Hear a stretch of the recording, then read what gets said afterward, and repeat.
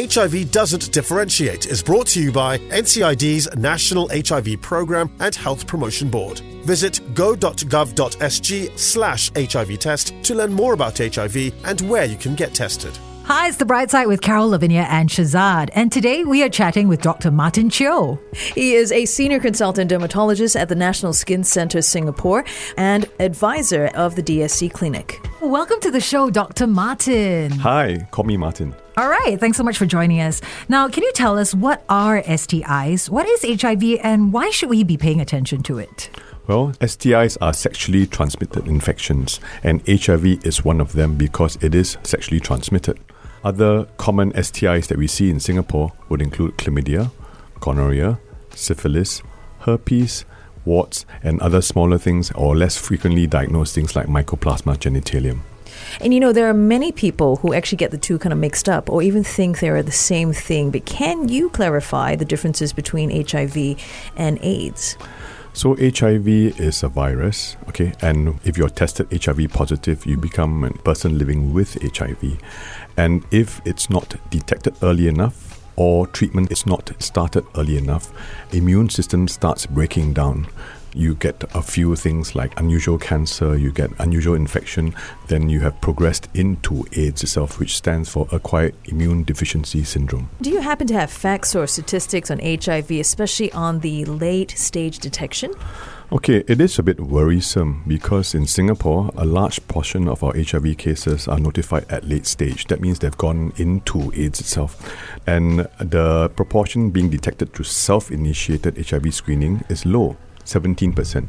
That means I go for screening without any symptoms, without any worries, without anything, and I'm detected. So that is self-initiated screening rather than I'm mandated to do it. I fall ill, I don't feel well, and anything. So I think a lot of the emphasis is actually getting people to test early and test regularly. With this way, we can possibly reduce the amount of morbidity that's associated with HIV. Martin, I'm sure you've encountered this a lot, but what are the kind of common misconceptions people have about STIs such as HIV? Well, I think the most common thing that people get wrong, I suppose, is they think, oh, it'll never happen to me. I've always been very safe. I know who I have sex with. I know this person. This person looks okay. So it won't happen to me. That is probably one of the most common things I see or hear from my patients. And the other thing would be, oh, I know how to use a condom, I'll be fine. I've done this so many times, I'll be fine. So sometimes people lull into a false sense of security and be complacent. And then one mistake happens and unfortunately... all it takes is that one time. All it takes is one time. Yeah. What's another misconception is, I only have one partner, I should be fine. Only people who have sex with multiple partners would get an infection. But of course, all you need is one unfortunate incident and then you can get infected with any STI and or HIV. Doc, I've got to ask you this because I've heard that there's a misconception about HIV and mosquito bites. I think that's a very common thing. People that think that HIV can be transmitted to mosquitoes. But mosquitoes cannot transmit HIV because they themselves cannot be infected. So therefore, you can't get HIV from a mosquito bite. So other misconceptions include catching HIV from sharing meals, that is totally safe, sharing utensils, totally safe also, and toilet seats, totally safe. So all these that I've mentioned before are not means of transmitting HIV. Okay, that's good to know. Another one is that HIV is a death sentence, which is definitely not true. HIV has actually become like a chronic illness like diabetes because with early detection, early treatment, regular follow-up and medication, people can lead a long life, no different from others, and in relative good health. So studies have shown that people can live up to 60s and 70s having exactly the same activities as their friends around them. Can you share some other common misconceptions that people or even patients have about STIs? Well, some people don't take any action because they have no symptoms. By symptoms, I mean they feel perfectly fine. They don't have symptoms like pain or passing urine. They don't have a growth. They don't have an ulcer. They don't have a rash. So they think they are perfectly okay. And that is not correct because some of these STIs do not show any symptoms.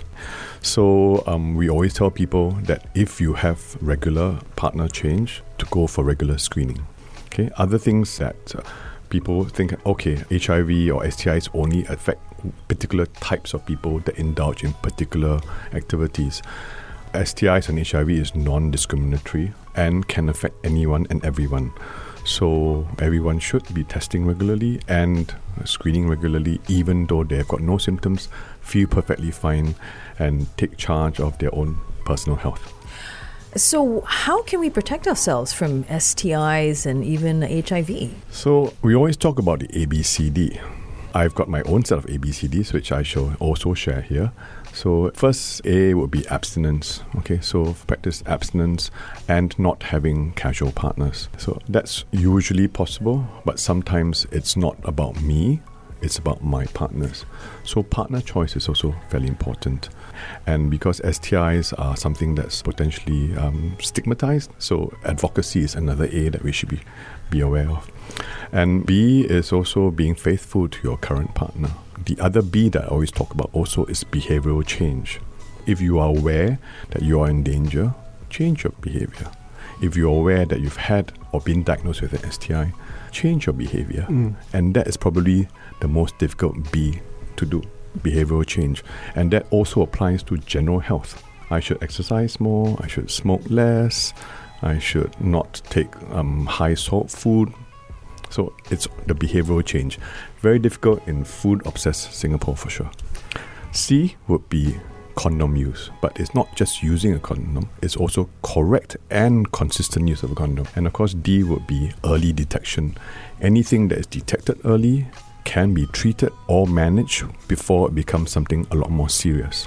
I add in an E here, which is to educate ourselves, educate the people around us, educate our friends and family, and with education comes empowerment, next E. So, Martin, I know this is probably an obvious question, but why is it important for us to know our HIV status by getting tested at least once and to get testing early? So, although HIV is not curable, individuals living with HIV infection who are on effective treatment can live healthy lives, no different from the rest of the population. So I think it's important to be detected early, treated early, and remain on treatment and follow-up. Furthermore, a patient who is HIV positive can still look healthy. So the only way to know is through testing. Early detection and diagnosis and treatment is key to the best possible health outcomes. Early treatment saves lives. So how often should someone get tested? Well, I think everyone should know their HIV status. So everyone should be tested at least once. And if you think you may be at risk, test more frequently, for example, every 3 to 6 months. Thank you, Martin. It's been a very enlightening chat. Now, we're going to be sharing more on the need to get tested and early testing in the next episode. So stay tuned next week as we chat with Dr. Martin Chio from the National Skin Centre. Thanks for tuning in to HIV Doesn't Differentiate, brought to you by NCID's National HIV Programme and Health Promotion Board. Visit go.gov.sg/HIV test to learn more about HIV and where you can get tested.